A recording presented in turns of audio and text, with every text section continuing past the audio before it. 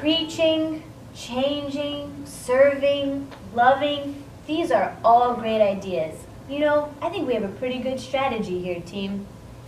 But is something missing? Well, I have an idea.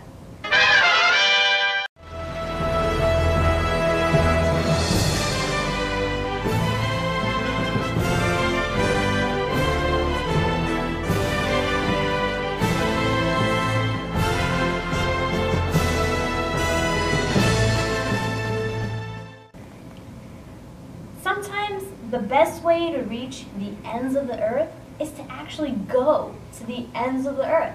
Like, get up and go. Meeting people where they are can be a powerful experience, especially when you get to understand their perspective and culture. Let me guess. Does that remind you of someone? Actually,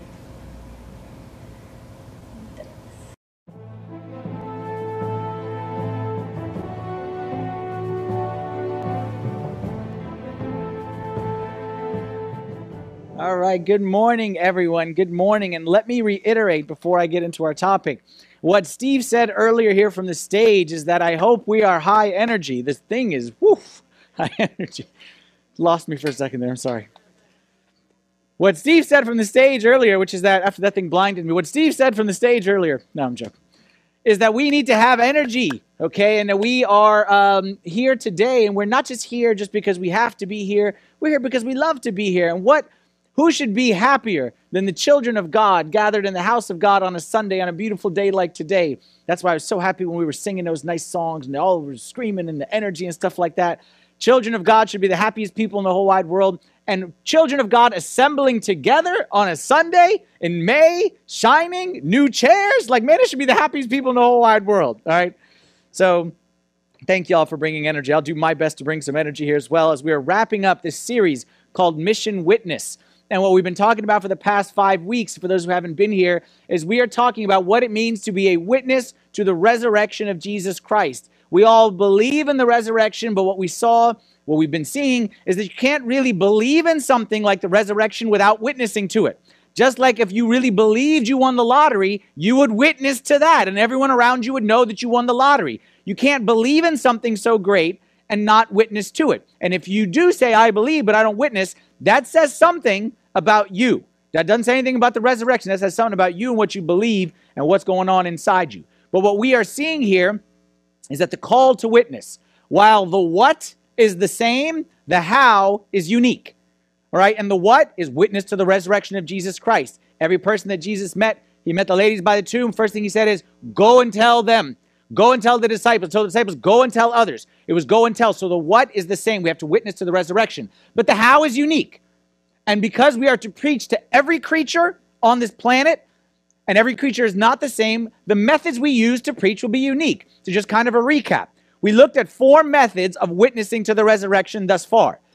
And each week we're looking at a different hero of the faith. The first week we talked about the traditional way, which is the speaking way. And speaking is what we usually associate with witnessing, and that's super important. And we saw Saint Fotini, the woman at the well from John 4, but we saw her life after John 4 and what we learned from the church tradition about how she became a great missionary and a martyr.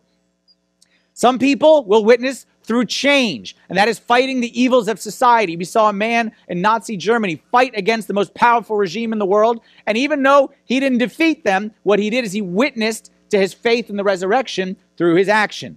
Third week, we saw a third methodology, which is to serve. We saw George Mueller, and we saw how he, by just serving, by never preaching sermons in the street or anything like that, but he changed society, and he showed society that our God is alive, and that our God does care by the way he served hundreds of thousands of orphans. And then last week, I know a lot of people were gone last week, and people were traveling, and there was weddings, things like that. Man, if you missed last week, you got to go back and listen to last week. Because last week, we looked at the ultimate form of witnessing, which is love.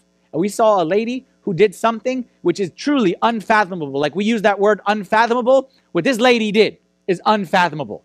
Okay, and the way she loved Elizabeth Elliot and what her husband Jim Elliot did. You missed last week, go back and listen to it, okay? I give you permission now, walk out of here right now and go listen to it, because what we talked about last week and is the basis of who we are as a church. We talked about 2 of our core values as a church of limitless acceptance and genuine love, and we saw how she exemplified that. Today, what we are going to talk about is the fifth methodology, which gets to the root of the word mission. All right, oftentimes we connect the following words: evangelism, witnessing, preaching, mission. Those words are kind of connected. Well, the word mission, if you looked up the word mission in the dictionary, you'd find the following. Mission means a group or committee of persons sent to a foreign country to conduct negotiations, establish relations, provide scientific and technical assistance, or the like. What's the key word in this definition of the word mission? We're not talking spiritual, we're not talking religious. Any kind of mission. What's the key word in this definition? Foreign country? Okay, but I'm going to go with this one. Sent. The key word in a mission is a group of people or a person who is sent from one place to another. That's why someone said foreign land. Okay, same kind of concept. My point is, you can't be a mission by just sitting there. Like, the terminology is go on a mission. You never say like, hey, sit on a mission. It's never stay exactly where you are on a mission. It's never kick back a cold one on a mission. Mission means you are somewhere and you go somewhere else. You go to a foreign land or a foreign country or foreign people or whatever. You're actually leaving something to go to something for the sake of a purpose. There's no such thing as Christianity without mission.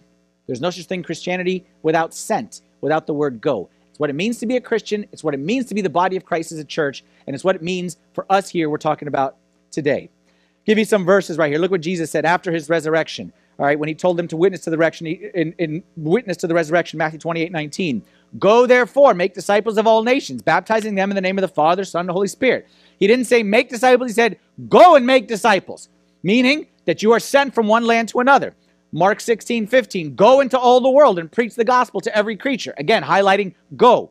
Luke chapter 10, the first time he sent out, okay, the 70 before the resurrection, but he sent them to preach. He said, after these things, the Lord appointed 70 others also and sent them 2 by 2 before his face into every city and place where he himself was about to go. What did he tell them? What was their instructions? Was go. Go your way. Behold, I send you out as lambs among wolves. And he continues on. You see, oftentimes in the religious landscape of America, you'll hear things like the evangelical church. Okay, that's what people say, like the evangelical church. And we would say, you know, whatever church is an evangelical church. Well, the truth of the matter is the Orthodox Church is an evangelical church. The Orthodox Church, okay, is evangelical and it's Catholic too, okay? We're not the Roman Catholic Church and we're not the evangelical church that is described. But the Orthodox Church is evangelical in its roots. And you cannot truly be an Orthodox church without being evangelical. And we're going to see that today.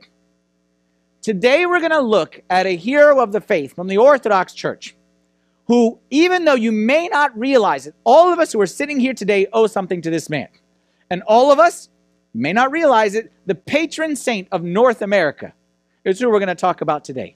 He was the first Orthodox missionary on North American soil. He was actually the first Orthodox anything on North American soil. And even though he was never a bishop, he was never a priest, he was never a deacon, never had any kind of rank, he's the first saint canonized by the Orthodox Church in North America. And his name is Herman of Alaska. Raise your hand if you've heard of Herman of Alaska before. Okay, so not too many. So Herman of Alaska is not someone recognized by the Coptic tradition. Okay, you know there's 2 families of Orthodoxy. There's the Eastern Orthodox and the Oriental Orthodox, okay? My goal is not to get into all that today, but my point is there's 2 groups. And the other group of Orthodox with whom we share, okay, a common faith, even though we are not in full communion, but we do share a common faith, all right? Their family of Orthodoxy includes like the Russian, the Greek, etc., etc. They recognize Herman of Alaska, and he's a big deal for them, especially here in North America.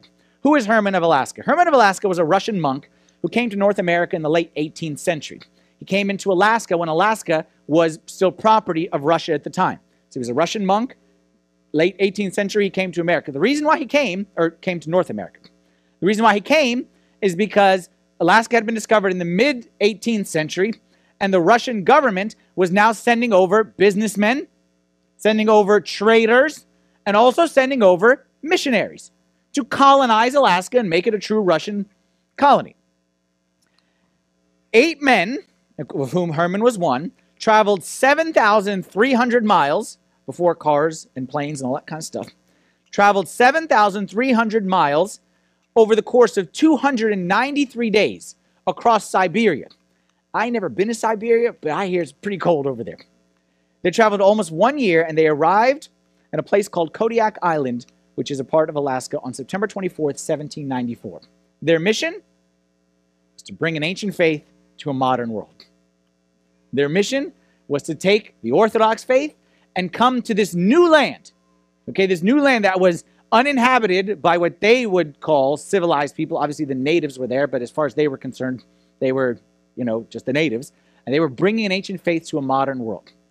The modern world, when they arrived there, didn't look like Alaska looks today. Anybody ever been to Alaska says it's the most beautiful place, and they got the crab legs, and they got the cruise ships, okay, and they got all kinds of fun stuff over there. Well, today, or back then, Alaska was very, very different. The only people that were in Alaska at the time were the natives, and they were a tribe called, I'll do my best here, the Aleuts was the tribe of Native Americans who were there at the time. They got there like the Eskimo kind of people. The Aleuts, when they heard the gospel, are first skeptical of who are the white men who are coming in with their religion, but shortly thereafter, they were very appreciative and receptive of the gospel, and they welcomed Herman and his group inside to their culture. In the first year, by the end of the first year and a half, they baptized 7,000 people, and they conducted over 1,500 marriages. This was great. The people were very receptive. But there was a group of people who were not receptive to Herman. You know who it was? The Russian merchants who had gone over before, and the businessmen, of whom they were Orthodox in theory as well. The reason why is because they had very corrupt business practices. They totally took advantage of the natives, and they exploited them, and they oppressed them, and they were quite immoral in their behavior. So when the monks came over, of whom Herman was one of them, they stood with the natives, and they stood against the Russian businessmen and the traders, and they fought for the rights of the natives. And they said, this, what you're doing is not right. One of them was actually killed, okay, in a dispute with some of the Russian merchants. After a few years, the 8 men that Herman came with, all of them were gone. Some killed, some died by natural causes or storm or something like that, and some, when they saw the difficulty there, quit and went home. Herman stood by himself, and Herman had to make a decision. Wasn't a bishop, wasn't a priest, wasn't even a deacon. Would you stay or would you go? Well, Herman was on a mission, and Herman stayed. And Herman stayed with the people, and he built schools there. He built orphanages there. He was used to being a hermit, so for him, the solitude wasn't a big deal. He had a very simple ascetic life. Said that he used to eat only blackberries and mushrooms was kind of his diet, so he was kind of like a hipster before there was hipsters, okay, before it was cool to be, kind of a thing. One time they asked Herman, are you lonely here? Are you lonely here? Herman said the following. He said, I have God, the Father, Son, and Holy Spirit, and the angels with me. What's better than that? He's a very spiritual man. He fought for the rights of the natives. I want to show you, just to get a sample of kind of who Herman was on the inside.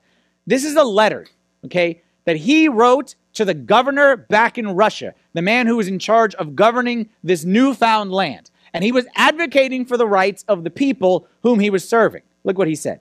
He said, our Creator granted to our beloved homeland this land, which like a newly born babe does not yet have the strength for knowledge or understanding. It requires not only protection because of his infantile weakness and impotence, but also his sustenance. Even for this, it does not yet have the ability to make an appeal on its own behalf. Basically, he's saying is, God gave us this land, and this land, we have to view it like a child. The land is not ready to stand on its own 2 feet, so we need to be there for this land.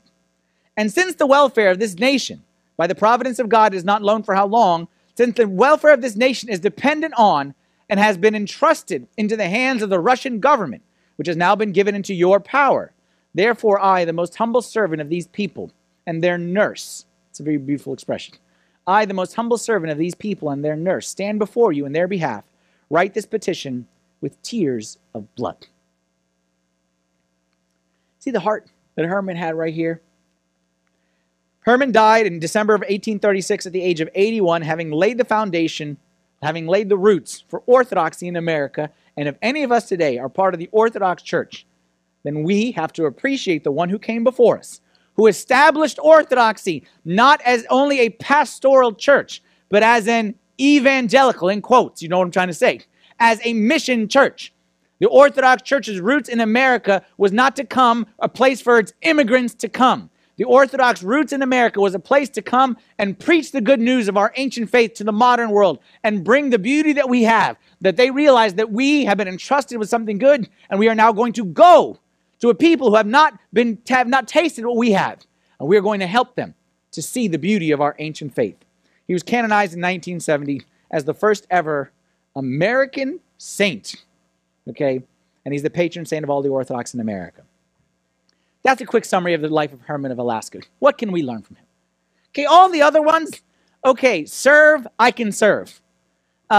Change, I can advocate for change. Speak, I can kind of speak. Love, I'm supposed to do love all the time. But let's be honest. The majority of us here, myself included, will probably never be sent to a foreign land to preach the gospel. Probably not going to start many churches. Probably not going to find a group of people who are native to any land that hasn't been discovered, who haven't heard the gospel. So what can we learn from Herman of Alaska?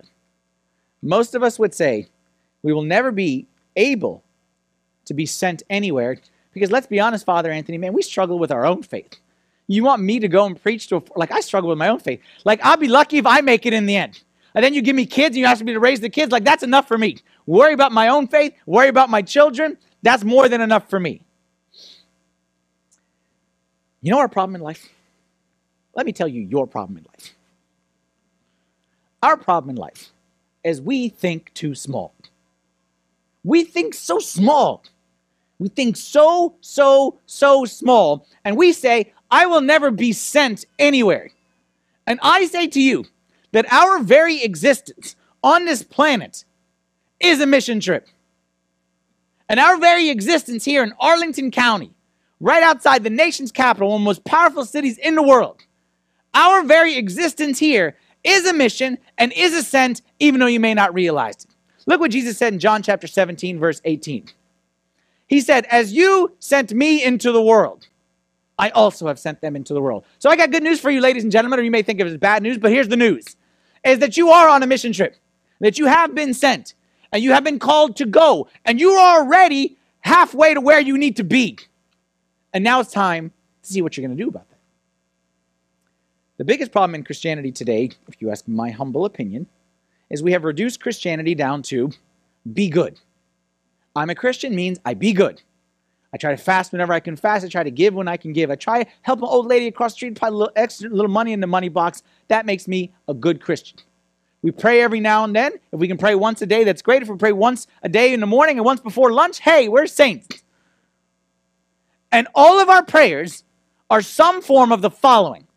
God, keep me safe. Make my life easy. Make my life comfortable. Make everything around me work for me. That is 99% of our prayer. Jesus said, as you, Father, sent me into this world, I send them. Did Jesus come to this world to be comfortable? Was Jesus' prayer to the Father, Father, please don't let anything bad happen to me? Was it, please let my life be safe? We think of it as a mission trip where the goal is just to get to the other side without having any problems. Our life on this earth is from birth to death. Hopefully nothing bad happens along the way. Try to avoid sins. Try not to have any disaster happen. And if you do that, that's great. I don't think that's why Jesus came. I think we're here for more than that. 1 Peter chapter 2, verse 9 and 10. But you are a chosen generation. You are a royal priesthood. You are a holy nation, his own special people. Why? That you may be safe? That you may be comfortable? That you may have a big home, a nice job, a promotion? Why? That you may proclaim the praises of him who called you out of darkness into his marvelous light, who once were not a people, but now are the people of God. Said another way, you are chosen, you are gifted, you are blessed, you are sanctified, you are given everything. Why? So that you can go tell somebody else who doesn't have what you've been given. You are called from darkness to light, not to say thank you, God, for the light, but to go to find someone in the dark and say, hey, come, man, let me show you what I discovered.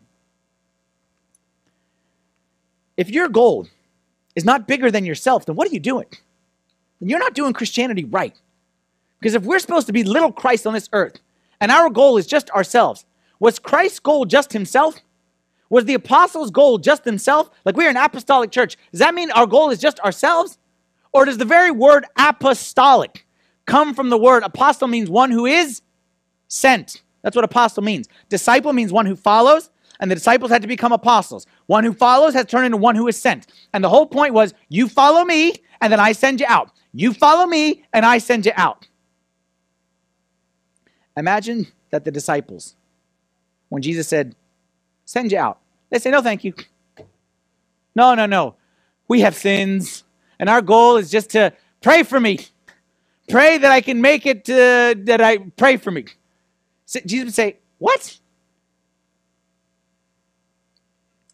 Think of the church as medical school. The church is medical school. What's the goal of medical school? Imagine someone says, I want to go to medical school. And I say, why? He says, so I want to learn how to be healthy. I beg your pardon? I'm going to go to medical school so I can learn how to live a healthy life. I'd say, okay, like that's very good. Being healthy is very good. But the reason you go to medical school is to be healthy and then help make others healthy, to be a doctor. No one just goes and say, I want to get in shape, I'm going to go to medical school.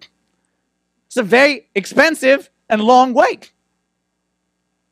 Maybe we do that in the church. Goal of the church is to get healthy. No. For sure, getting healthy is part of it. But the goal is to get healthy and then help others get healthy. And that's what it means to be a member of the body of Christ. We got to think bigger. I'm going to show you a verse here. We're going to talk about this verse the rest of today.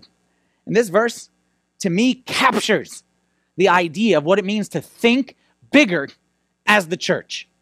Acts chapter 1, verse 8. Let me set this up before we read this. Acts chapter 1, verse 8. Where does it happen in the context of the life of Christ and his disciples and the church? Jesus rose from the dead on the third day, spent 40 days with his disciples. During those 40 days, what happened? How many people did they preach to? Nobody. Jesus was just with them. Jesus was hanging out with them. Life was good. They ate a lot of food, fish, all kinds of good stuff. Like things were great. And then Jesus, as he prepares to ascend, tells them the following. They hadn't preached. They hadn't left anywhere. They'd just been with Jesus in Jerusalem at this time.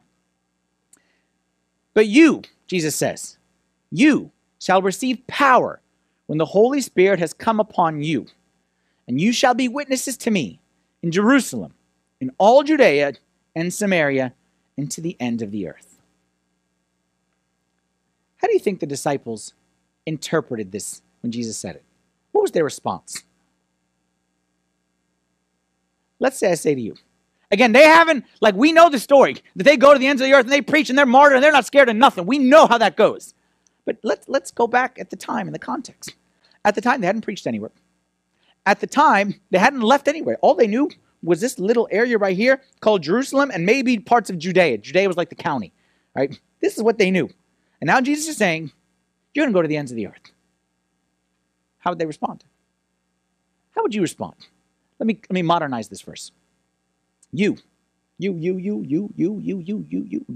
you, like you shall receive power when the Holy Spirit has come upon you.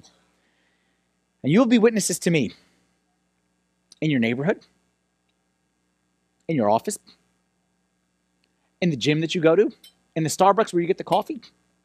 You'll be witnesses to me in those areas, and all of Arlington, and of all of Fairfax County, maybe even Loudoun, we'll throw some of them in as well, and to the entire United States of America. You will be witnesses to me. How do you respond? Anyone jumping up and saying, yes, that's why I came to church on a Sunday? Anybody jumping up and excited? Anybody? Like, who's the first one? Who's the first one? I'll book a ticket. I go to kayak.com. I'll book you a ticket right now. Like, who's the first one? Anybody excited? What is your feeling inside right now? No, thank you. Or we'll pray about it. You are feeling the same way that they felt, which is afraid. And you say, but I can't. And I don't know. Like somehow, let me tell you one of the hypocrisy, some hypocrisy that we do. We somehow made it so that we say that preaching the gospel today is much more difficult than it was back then. And the world is different and people aren't. What? We think that because someone may look at us or unfriend us. Man, these people had to give up their lives. Being a Christian meant a death sentence. Even Jesus said that brother will betray brother and parents were their own children. And being a Christian back then, being a Christian, not preaching, being a Christian meant that you would likely forsake your career, You would likely forsake your family, and you're probably going to forsake your life at some point in time as well. And he's saying, go preach it. And we somehow made it, yeah, it was easy for them because they were, no. This was a real cost. And they were afraid. And they said, we don't know if we can do this. And all we know is Jerusalem.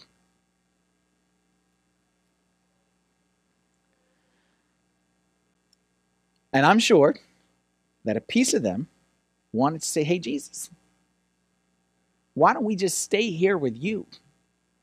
We'll pray a lot. We'll fast if you want us to fast. We'll read the Bible. Heck, we will write the Bible. And what would Jesus have said? He said, no. Like, y'all don't get it. This, what I'm building, like this, my ecclesia that we spoke about a few weeks back, like this, no. It's not about staying. It's about going. So if all you kind of care about is staying, you missed everything. You missed the point of why I called you in the first place. You cannot be a disciple without being an apostle. You cannot be a follower without being someone who is sent. And if Peter would have said, I'll be your disciple, but I won't go anywhere. Peter, you are no longer my disciple. Because being my disciple means doing what I called you to do, and I called you to go out. And the fact that you say no means you're no longer a good disciple. What we want to talk about here is 3 places that we need to go based on this verse. All right, we're going to group it like this. We're going to say Jerusalem is one, Judea and Samaria is the other, and the ends of the earth. Jerusalem is the city. Judea and Samaria is like the county. Like I said, that's Fairfax County, Loudoun County, Arlington County, all the ends of the earth. 3 places you need to go. 3 places all of us need to go based on this verse. Number 1, I need to first go to those in my world. I need to go to those in my world. That's Jerusalem. Go to those in my world. There's a story in Luke chapter 8. One time Jesus was out and about and he was doing his miracle thing and preaching thing and he was doing all kinds of good stuff. He healed a man who was possessed by demons. That man said, Jesus, you healed me. I want to stay with you forever. I just want to follow you around everywhere you go. And Jesus said to him, that's not how it works. Look what he says. Luke chapter 8, verse 38. Now the man from whom the demons had departed begged him that he might be with him. You say, okay, this is why Jesus came. This guy's begging to be his disciple. But Jesus sent him away, saying, return to your own house and tell what great things God has done for you. And he went his way and proclaimed throughout the whole city what great things Jesus had done for him. That's kind of strange. A man begging, Jesus, I want to be with you. Jesus saying no. But isn't that the whole point of Jesus, why you came, is that we would be with you? He said that's half of it. That's disciple. And the disciple is half of the story. But apostle is the other half of the story. And one without the other is incomplete. So here's what we're going to do. How are we going to translate those in my world? Where am I going to go specifically in my world? We are going to go out of our comfort zone. In my world, I'm going to be in my world, live in my world, and go out of my comfort zone. What is my world? My world, every one of us has a routine of life. Every one of us. We have our office building. We have our school and our classes, and we have our classmates. We have the gym that we go to, and we see the same people on the same machine all the time. We have the same Starbucks that we go to every time. Like, we have our little life. If you're a parent, your kid's soccer team is the same as the taekwondo lessons, is the same as the baseball team, is the same as the swim lessons. Like, we all have our little world that we live in.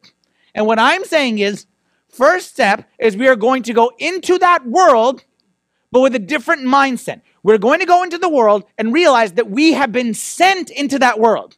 We don't just exist in that world by accident. It's not coincidental. I have been sent into that world, into that gym, into that office, into that taekwondo class. I have been sent in there for a purpose and for a reason. And my question to you is, are you willing to step out of your comfort zone in that world? Now you say, hey, wait a minute, that's hard. Like, that's harder. It's almost easier to get on a plane, go 5,000 miles to people that I'll never see, that I'll never have to deal with at work. Easier to preach to them than preach to the people in my office. And you'd be saying that, and I would agree with you. But you don't make this as more complicated than it actually is. There's a way to make this easy. I think it was a year ago. I don't know exactly when it was. It was either a year ago, 6 months, 2 years, somewhere between now, 1985 and today, somewhere in there, okay? we did a series on what I called questionable living. Y'all remember that? It's called Seasoning Life. And the first message I gave was living a questionable life. And it was based on these two verses. Colossians 4, 5, and 6 says, walk in wisdom towards those who are outside, redeeming the time. Let your speech always be with grace, seasoned with salt, that you may know how you ought to answer each one. Hold that thought, answer. Next verse, 1 Peter 3:15.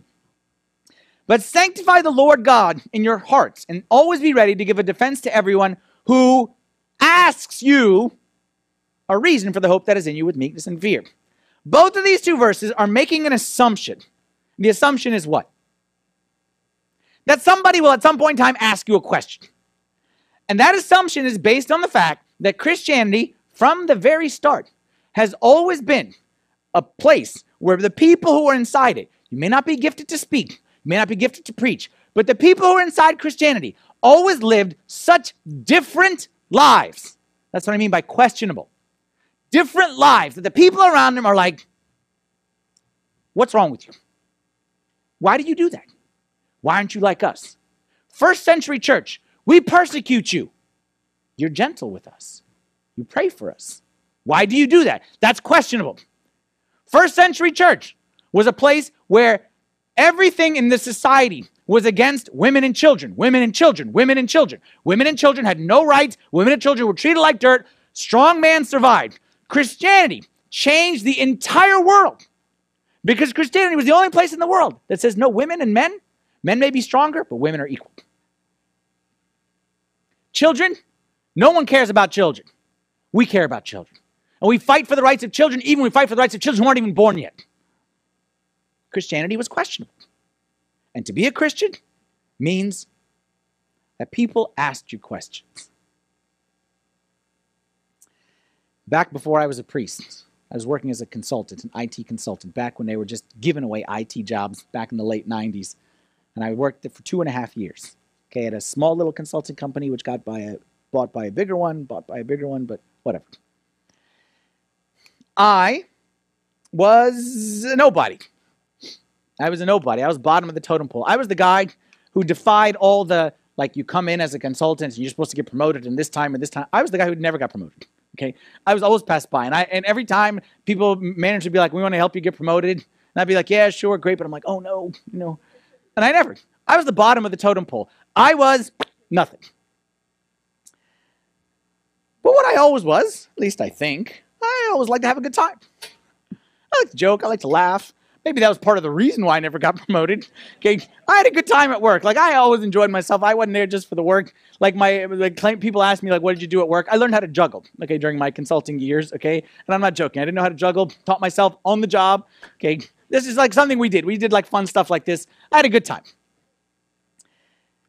One of the things that people knew about me was I like to laugh. I like to joke. I like to have a good time. But somehow, laugh, joke, fun, and then the conversation would steer into a certain direction, and all of a sudden I never said anything. But it got into areas of lewdness that I wasn't comfortable. I didn't say anything. People knew about me that one of my favorite things, and some of you still to this day know that about me, is I can't pass up. I like food. I like free. You marry those two together, and like that's heaven for me. It's free food. Like, I was the kind of guy every day, go to the office, put my bag down, go by the kitchen, just see what's left over from the night before. Okay, like that was me. And I knew the Tuesdays where there was the staff meetings, I knew there'd be extra good stuff on the Wednesday. Like, you just know. You know when there's going to be good stuff. Anybody have free food? Who wants it? I eat it all. We got free donuts. I'll take that. We got free pizza. I'll take that. We got free from the bottom of my shoe. Bring it out. Like, whatever it may be. But then somehow, it'd be a Friday, and they'd say, who wants free pizza? I wouldn't say anything. I'd be like, okay, that's weird. And they'd say, who wants, free hamburgers? I wouldn't say anything. I didn't preach. Just didn't say anything. We fast on Wednesdays and Fridays. So I said, no, I wasn't eating anything. And I didn't tell them we fast. I just said, no, thank you. Well, it came a point in time that I realized I should probably say something because I felt God telling me to say something to them, because They were kind of asking, like, why? I didn't answer for the longest time. Why? Because I, like you, was scared. I didn't want to make waves. I'm bottom of the totem pole. Like, I'm hanging by a thread. Like, we used to do like a little poll, who's most likely to get laid off. I was the unanimous one in the room. And I mean, I myself knew it. Like, it was unanimous. I'm most likely to get laid off from here. So I'm not making waves. I'm scared. But I remember reading 2 verses. Matthew 10:32 and 33. Let's start with 10:32. It's a happy people verse. Therefore, whoever confesses me before men, him I will confess before my Father who's in heaven. And that made me smile. Then the next verse. Whoever denies me before men, him I will deny before my Father in heaven. And I will be honest, this scared me. I'm not trying to scare you. I'm telling you, I was scared. I was scared that there'd be a group of people who I spent 2.5 years with and didn't know anything about anything. And then I would get to heaven one day and God would say, hey, you remember those people? Even worse, that I would look and I would see them. And they would say to me, why didn't you say so? So for me, that scared me. And I said, you know what? I got to say something. So the next time they asked, how come no French fry or no pizza? How come no hamburger? I said, you know what?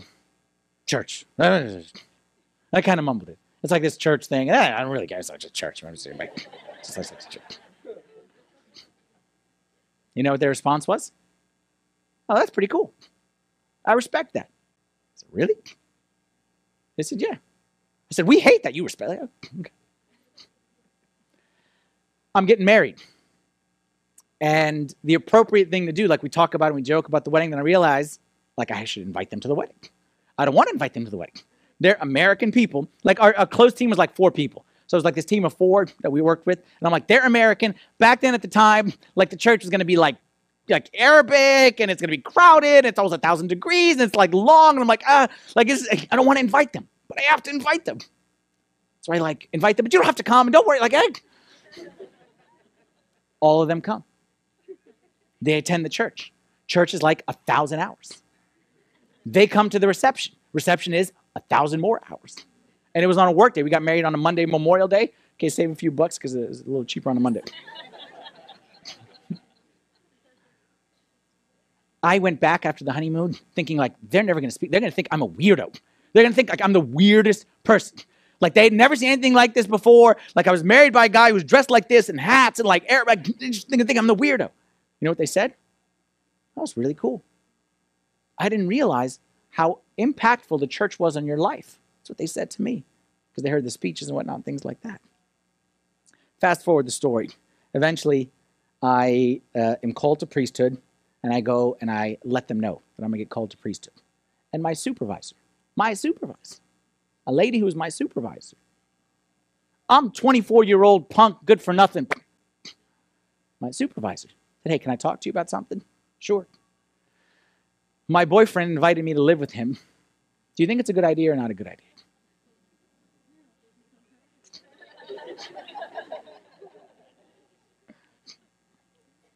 Regardless of what she ended up doing, God opened up a door for me. I never wanted to preach to anybody. I never wanted to open my mouth. But all I did was answer questions. And it comes a point in time where if you are living this, someone's going to say, hey, what's wrong with you? Man, all of us got fear and anxiety. Man, you got peace. What's wrong with you? Man, everyone else is gossip and you are making, what's wrong with you? And the question is, are you going to step out of your comfort zone and say something? We have a core value here at STSA. It's our 9th core value, personal call to evangelism, which says the following. We believe that the call to evangelism and witnessing applies to us just as much as it did to the apostles in the early church. God will hold me accountable to its completion. I believe that.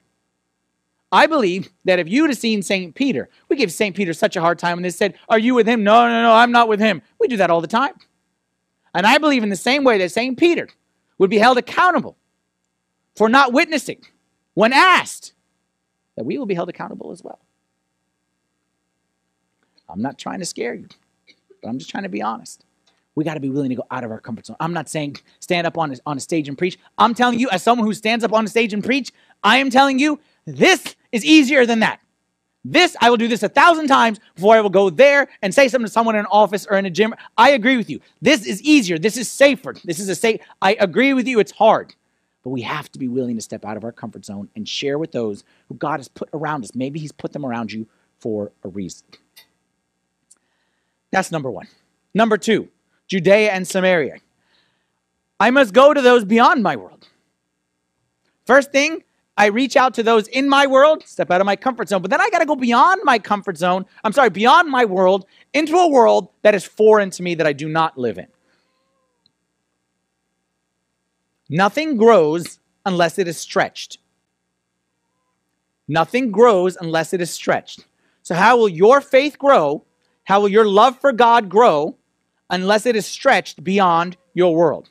Look what Jesus said in Luke chapter 4, verse 18. This is the one who we take his name. We are Christian. He is Christ. It means we are followers of him. Look what he said. He said, the Spirit of the Lord is upon me because he has anointed me. Watch now how he lists people who are outside of his world. People who he does not have any part of this. Jesus says he preached to the gospel to the poor, sent me to heal the brokenhearted, proclaim liberty to the captives, recovery of sight to the blind, set at liberty those who are oppressed. Jesus was not oppressed. Jesus was not blind. Jesus was not captive. Jesus was not brokenhearted. And Jesus was the richest of all the rich in a true sense of riches. But he went outside of who he was to reach out beyond his world. What I'm saying there, which you must go past, and I must go past, I must go out of my bubble. You know your bubble, don't you? Your bubble is everyone like you. Everything make me comfortable. My bubble, like I said, I go to work, I stop by the Starbucks, I go to the gym, I go to my bubble. Every now and then I must step outside of my bubble and reach out to the world that is beyond. You know what bugged the people, the religious leaders about Jesus? Like Jesus came and the Pharisees and religious leaders didn't like him. You know what bugged them the most about Jesus? Jesus never played the part very well. Jesus was coming as a rabbi, as a master, as a teacher, as a religious leader. Like from the very beginning, he knew the scriptures. And they said, okay, Jesus, this is what it means to be a religious leader. Jesus never fit the description. He went to lepers. You're not supposed to go to lepers.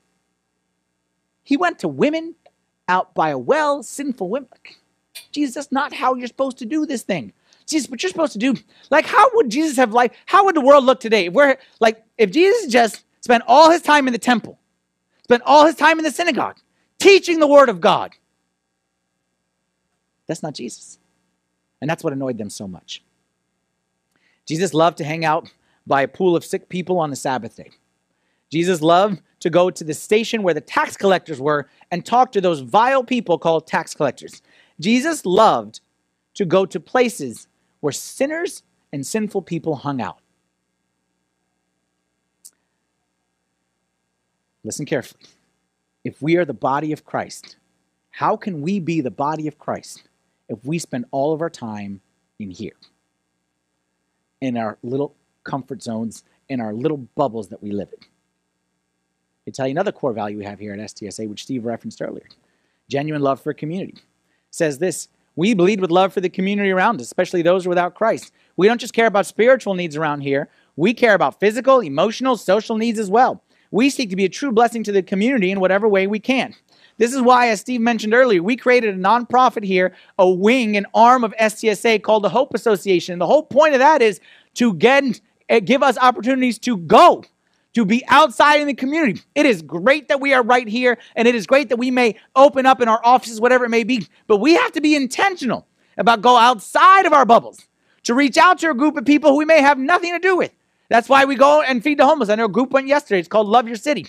That's why we do the mentoring program. We may not be in need of mentoring, but someone else is. This is why we go visit sick in the hospital. Not because we're sick, but because we are the body of Christ. Back to Herman. Herman didn't come to Alaska and plant churches. He didn't. He was not a priest. He was not a bishop. But he planted orthodoxy because of what he gave the community.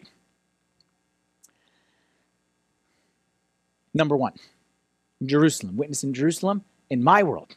I must go to those in my world, realize that I'm in my world for a reason. But then I'm not going to stop at my world. I'm going to go beyond my world. And I'm going to reach out to those who are outside of my bubble. Last but not least,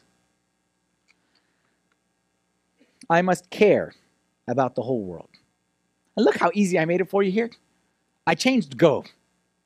Jesus said go. I didn't say go. I said care. What is the true mark? What does it mean to be a Christian? What does it mean to be a disciple of Christ? I think we can all agree, disciple of Christ means someone who lives the life of Christ. Would you agree with that statement? Someone who lived like Christ, good disciple. Someone who lives life very different than Christ, not good disciple. Agree? St. John said it this way in 1 John 2:6. He said, he who says he abides in him ought himself also to walk just as he walked. That's easy. If I don't walk as he walked, I can't say I'm his disciple. That's logic. Listen carefully here to me, SDSA family, all who are in attendance. There are a lot of areas we will fall short of the life of Christ. We will fall short. It's purity, judgmentalness, impatience, like all these things will fall short. Now, granted, it'd be a lot easier to be patient if we could turn, a small lunch to a big lunch, but anyway, that's a different story.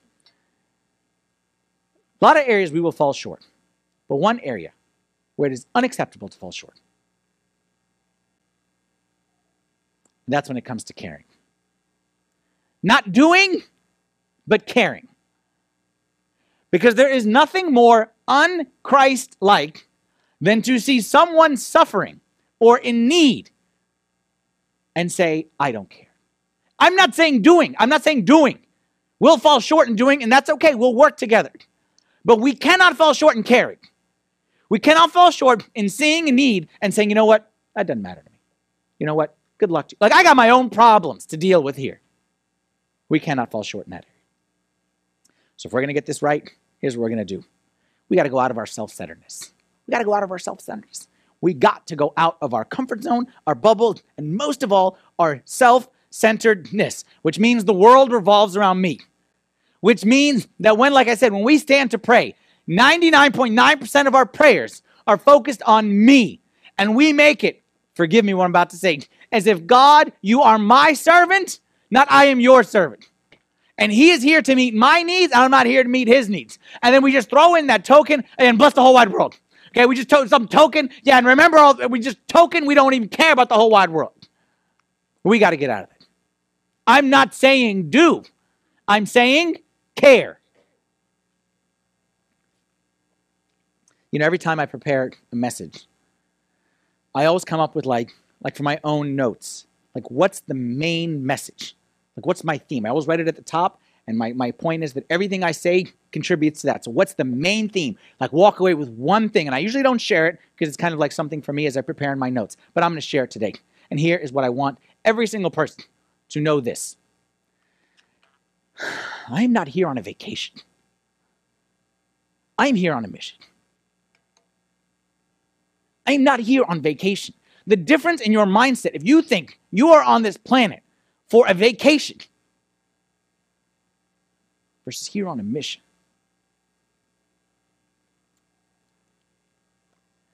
The more I read the Gospels and the words of Christ, the more it is clear and clear and clear and clear and clear to me that Jesus did not come to this earth only to bring us salvation.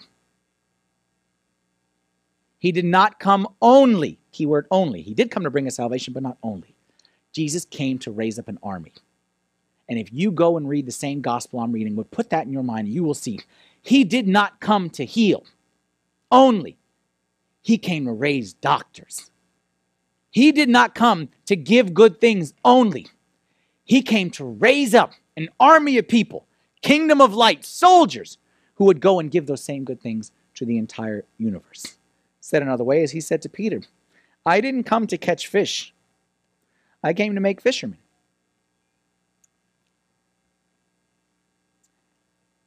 Do you realize that you are here on a mission? Or you're playing on like you're on vacation? Come here to church. God give me. Church give me. God serve me. God bless me. God keep me safe. God take care of my kids. What about someone else? Well, they can pray for their own kids.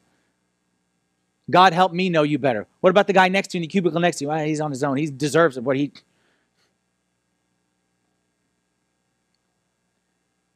Let me ask you this, church. You're the church. You're the body of Christ. What would Christ do? What would Christ do if he saw a woman in your office buy, let's say, a water cooler, and she was broken, and she was discouraged, and she was like feeling guilty and shame? What would Jesus do? I don't have an answer. I don't have an answer. What would Jesus do? Students, college students, graduate students. What would Jesus do if he saw a student in your program who was just wandering about life aimlessly, no purpose, no idea of like what's going on in the world? What would he do? I don't have an answer for you. I'm not telling you the answer. I'm just asking you a question. What would Jesus do if he walked around Arlington and saw kids without parents? What would Jesus do if he walked around Arlington and saw victims of domestic abuse in a shelter? What would Jesus do if he went to a hospital wing and saw kids who had no smile on their face because of what the doctor just told them? What would Jesus do? I don't have an answer. I don't have the answer. I'm asking you. But I'm telling you, whatever the answer is, that has to be us. That has to be us. Because if we don't get this right, we messed up the whole thing.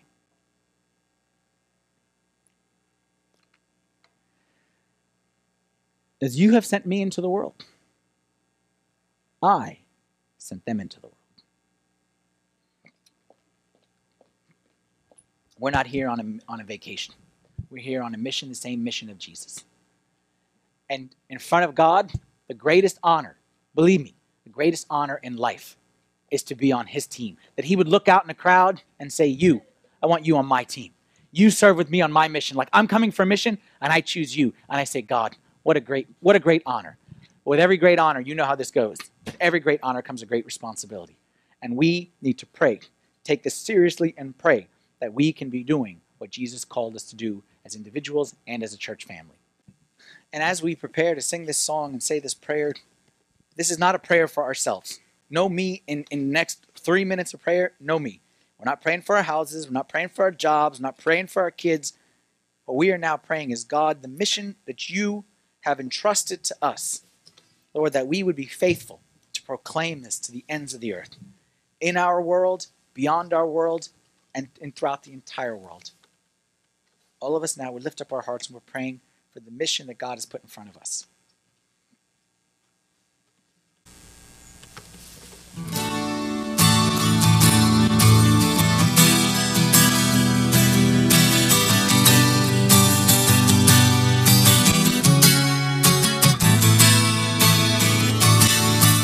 Your love is devoted, like a ring of solid gold, like a vow that is tested, like a covenant of old.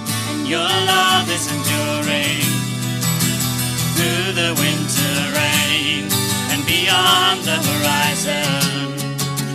Mercy for today, faithful you have been, faithful you will be. You pledge yourself to me, and it's why I sing. Your praise will ever be on my lips, ever be on my lips. Your praise will ever be on my lips, ever be on my lips. Your praise will ever be on my lips, ever be on my lips. Your praise will ever be on my lips, ever be on my lips.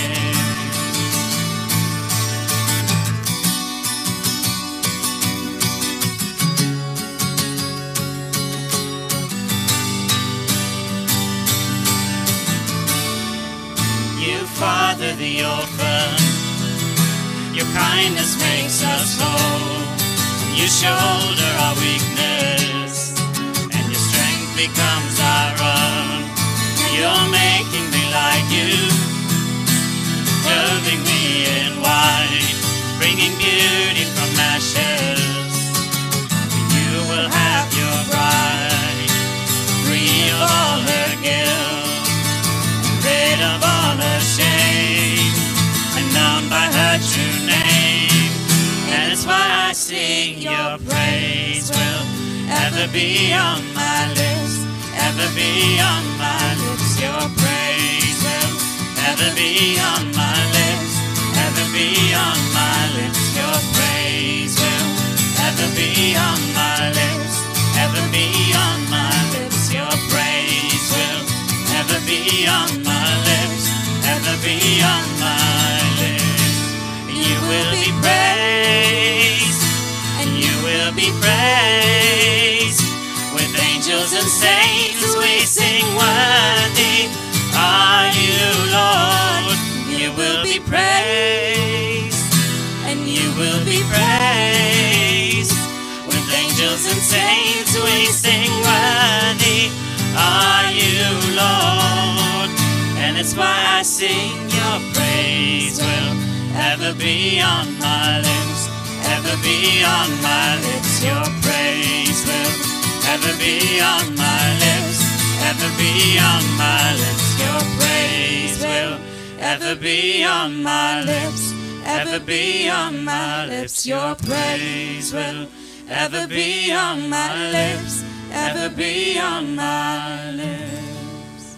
In the name of the Father, and the Son, and the Holy Spirit, one God, amen. Heavenly Father, as we sang this song, Lord, that your praise always on our lips, we don't want it just to be on our lips when we're here in church and as we sing this song, but everywhere we go, Lord, that the beauty of your resurrection and the glory of your resurrection would be such a real event in our lives and be so tangible in front of us, Lord, that everywhere we go, we would sing of your praises, and that people would see something different inside of us, Lord, and you'd give us the courage that we need to proclaim it, and that you'd help us to reach beyond our world, to reach into a world that is maybe different or scary or foreign to us, but that we would realize that you sent us here, Lord, to reach that world with the message of this ancient faith, which is exactly what this modern world needs. We love you so much, Lord, and we thank you that you've entrusted us to carry the same message that St. Peter and St. John and St. Athanasius and all these greats carried this message, Lord, and you've entrusted that to us. Help us, Lord, as a church to always be walking in the path that you have for us and to be fulfilling your plan, Lord, and that your gospel would spread in Arlington and Fairfax and Loudon, all the ends of the earth, Lord, would know you and the beauty of your church. I pray these things in the mighty name of your Son, Jesus, the prayers of all of your saints. Hear us, Lord, as we pray thankfully. Our Father, who art in heaven, hallowed be thy name. Thy kingdom come, thy will be done, on earth as it is in heaven. Give us this day our daily bread, and forgive us our trespasses, as we forgive those who trespass against us. And lead us not into temptation, but deliver us from the evil one. In Christ Jesus our Lord, for thine is the kingdom, the power, and the glory forever. Amen.